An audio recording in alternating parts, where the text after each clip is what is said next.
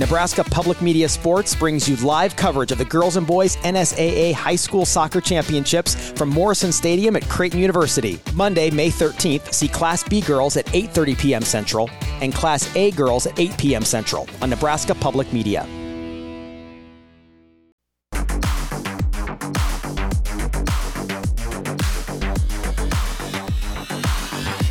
You're listening to Herd at Sports Radio. What's the Husker prayer? Dear Lord, the battles we go through in life, we ask for a chance that's fair. That's all I want. I want every game. I want the 60 minutes of the game to be fair, not tilted one way or the other. And I just think I want to do things right, so our players learn the difference between right and wrong, even in competitive equity. And I think it's a shame when people say, "Well, would it have mattered?" You know what I mean?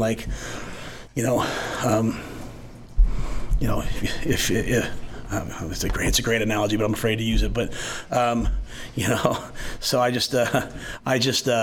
is what it is. I mean, other people have talked about it. It happened, whether it affected or not. None of that matters to me. I just feel bad for our guys. As they look at me, like, "Hey, coach, what are you doing about this?" So I do feel like I need to say something on their behalf. We carry this record, right? I just want everything to be fair. That's all I care about.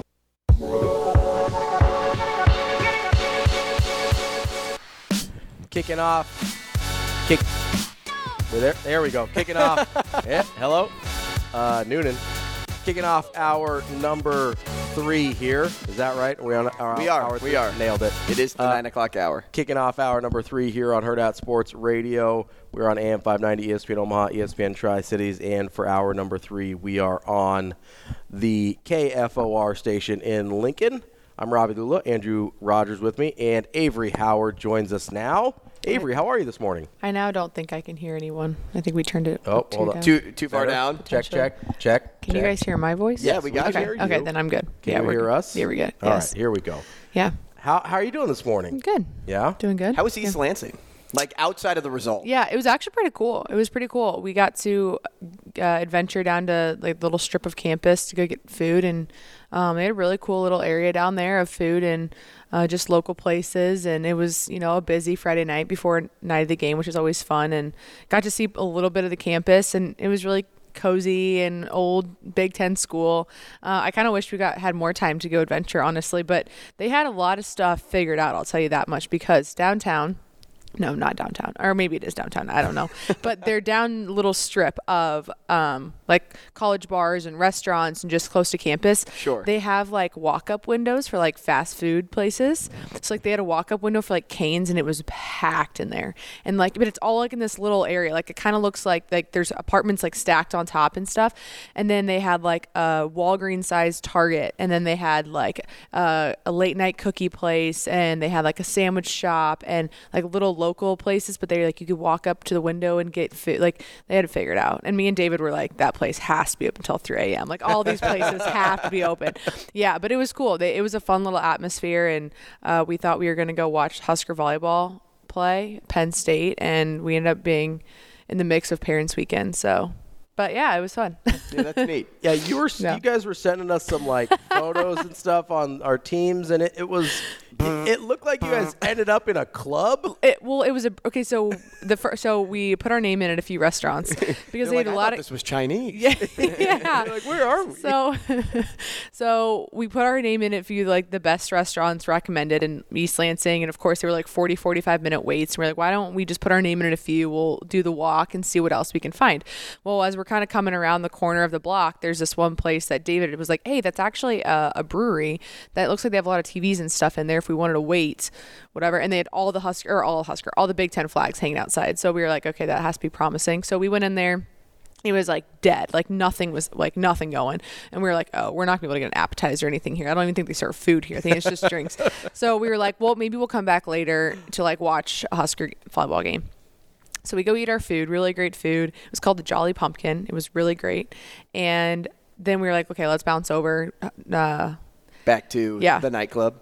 As we were about to walk in, they like are now like paying, like making you pay cover. And we were like, oh, Okay. Did you pay? So it was $5. So we were like, okay, fine. And it wasn't really that packed. Like there was the cover. It was $5. But to go into a place that wasn't packed. So it was really okay. Oh, it was gonna be. It was. I know. Yeah. But we were like at that time, I probably would have walked on. But we wanted like a big sports bar just to watch Husker game because the TVs we were at the place before didn't have it. I recommended BTN and it was still in the Ohio State game, so I was like, we're going somewhere else, like whatever. So we go in, we sit like the front of it is like part brewery, part bar, and then like you can tell there's a ton of space in the back, and there's even like a little private room that had like a fireplace and a lounge spot, so it felt pretty chill. Like we thought we were gonna have a chill, and all of a sudden it just within 10 minutes like we got out to the bar to get a drink to watch the game, and it just was like whoosh, like David kept going, oh, Chad from ATL was on the DJ booth, here we go, and like like all of a sudden it just switched, and so we were immersed in it. But there were some Husker fans back there, so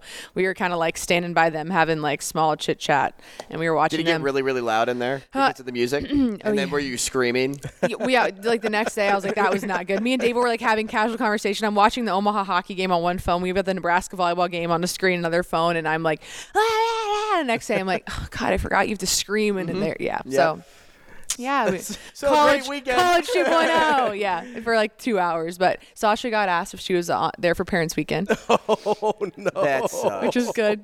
Yeah. No, not good. That was good. Well, for me and David, we thought it was pretty funny. It is funny, but Sasha probably decked him. Well, all these, I don't even know what she was like, no. Oh, that's good stuff. So what's your favorite road trip so far this year? Honestly, East Lansing was pretty cool just to like actually go see the environment, just because we usually don't have that much time. But unfortunately, I'd have to say Colorado for sure, just because it's just a pretty area. I love Boulder. First of all, Sasha and I got to go to Pearl Street. You heard it here Big first. Colorado fan over there. We heard. I love Boulder. Interesting. Can we take that? Can we cut that up, Shane? Listen here, guys. So when I was young, we would always cut that up. Thank you. You know what? I'll take it.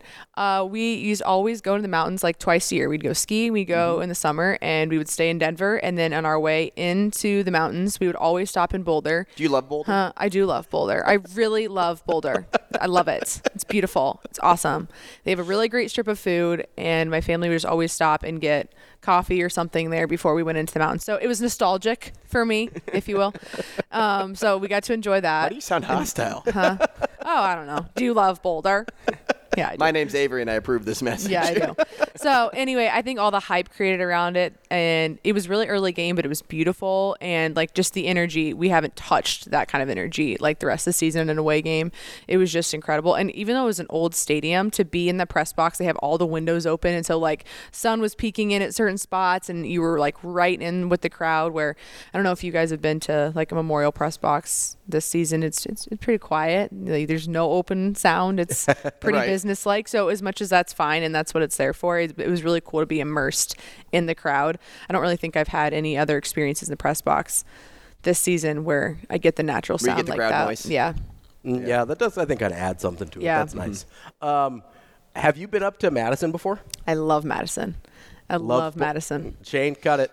Sure do. She loves the Big Ten. I do. I visited Madison when I was a sophomore in high school, and I was obsessed with that in the summer. So I know it's a little bit different, but like their campus is on the water. Yep. I was never a fraternity sorority person, but like when soccer is technically a sorority. It is, but I was never going to be immersed in that. But I always thought the houses they add to the university's culture, and all of their houses are on the lake. So like they have docks, and it's like a row, and it's really old, and the buildings are old Big Ten-ish. I don't know if that makes sense, but it's a really cool little town for sure. So we were talking a little bit about Michigan before you got here, and Shane came back with that clip of Coach Rule. Don't love Michigan. Big Ann Arbor fan here. Never been. And Shane came back with that clip from Coach Rule, which I thought was kind of interesting because we don't normally get that from Coach Rule. He's not somebody that shares his opinion on outside noise. Yeah. He normally keeps everything in-house, although I thought he spun it pretty well, especially because you can tell he doesn't like it. Yeah. You can tell he wants to stand up for his guys. Yeah. I love the guy. But he can't do that because it goes against the culture and the standard that he has set forth at the program, which I think is like a cool balance that I was able to like truly witness. I mean, they talk about going 1-0 every week. They're worried about us, not the opponent, day by day, right? You get all those things. They're all team focused. And, you know, because everything's in-house, I just love the fact that he doesn't deviate from the standard. I'm curious if, like, with everything that you hear and, like, see going on, because, I mean, what are we, halfway through the movie? 3/4 through the movie now on the Michigan scandal? Ooh, I think we're about 2/3. 2/3 of the way through? Yeah, we still. I think the punishment dropping is going to be kind of like we haven't hit the climax. Yeah, I was going to say, what's We're the building. climax? We're Like, are building. we close? Because it's kind of like it's a long fight, right? I've been using the analogy of like boxing or UFC because Michigan's just getting beat up, and then as they're like with wobbly knees, they're swinging back with anything that they have left, and sooner or later we'll get that knockout punch. So yeah, I guess we're just waiting for that. But with everything that you see going on and the way that Coach Rule handled it, do you think he married those two well? Yeah, I think it also is just because the first week when he was asked about it, he went a different direction, and it was more about like, let's just change the way play calling is done in the first place, and like let's just put the dang microphones in the helmet and just, you know, do it the way everyone else is doing it, in terms of other leagues. But I think because there's been a little bit more steam behind the conversation from other coaches, like I thought it was, it's not funny, but I thought it was kind of funny that when they had the conference call with the Big Ten, like all the coaches like knew to stay on, like Coach hopped off and like the rest of them stayed on for an hour. It felt like this like middle school phone call, like, hey, I'm staying on for the sleepover. So like when they go, we'll talk about our plans kind of thing. It kind of cracked me up a little bit to know that he just got off and all of them were like, hey, we got an hour. And so I think just because there's been a lot more of communication between the coaches that we know about it's happening, it's pretty transparent that there's clearly like a all versus one situation happening right now. I think there's a little bit more confidence. And rightfully so. Right, for sure. And I think there's a little bit more confidence to say, you know, before I didn't know all the details, I knew some. And now that I've talked to other coaches and we've had discussions with the Big Ten, and we're now like, okay, there's more than enough for us to say, I think that's where it's like I can stand up for my players now. I'm not going to sit here and finger point without having, because unless he knew it or not, he didn't say anything about the Michigan-Nebraska game. He was like, I didn't see anything. It's just kind of how it goes. But he did bring up that he had like they've been affected by and now it's like kind of been like, well, now we've got two games where 2 touchdowns have been called this, and we had a game where our game plan was already written in a book for them. So I think I think he did, but I also just think there's a little bit more steam behind the conversation where he's like, I've got more firm ground to stand on because of information and because of the support from the other personnel in the conference. Yeah, that makes a lot of sense. It's I'm really interested to see what how this plays out with Tony Petitti, because you know, apparently now Michigan's threatening legal action if the Big Ten does anything before the NCAA investigation's done, which I'm not sure what grounds they would think they have for that, since there's literally a policy. And you know what's so funny about that? If I can just butt into your point here before you ask your question. Do we not realize that if Michigan or a Big Ten team makes it to the college football playoff, that the conference gets money? Like, so you don't think the conference wants a Big Ten representative in the playoff to get like 6 or 8 million, whatever it is, spread throughout the conference? Yeah. Like, no, the conference absolutely wants every bit of funding that they can get. Well, yeah, and it's, you know, I don't even think keeping them out of a game or anything like that. Like, I think it'd probably be like a coach suspension or something like that. I don't think it would be, hey, you're banned from the Big Ten title. Sure, but like Michigan is taking this point like, everybody's out to get me. It's like, no, actually, we kind of like what you've been doing the last few years, giving us money for getting there. Yeah, I mean, the conference needs Michigan to be good, right? They need Michigan, Ohio State, Penn State, frankly, but they just want it to be fair so that they can compete to maybe be that representative someday. Yeah, absolutely. And frankly, you know, and we talked about this earlier in the week. Tony Petitti works for 2 sets of people. He works for the universities of the Big Ten, and he works for his television partners. Like, he's not going to do something that hurts the television partners,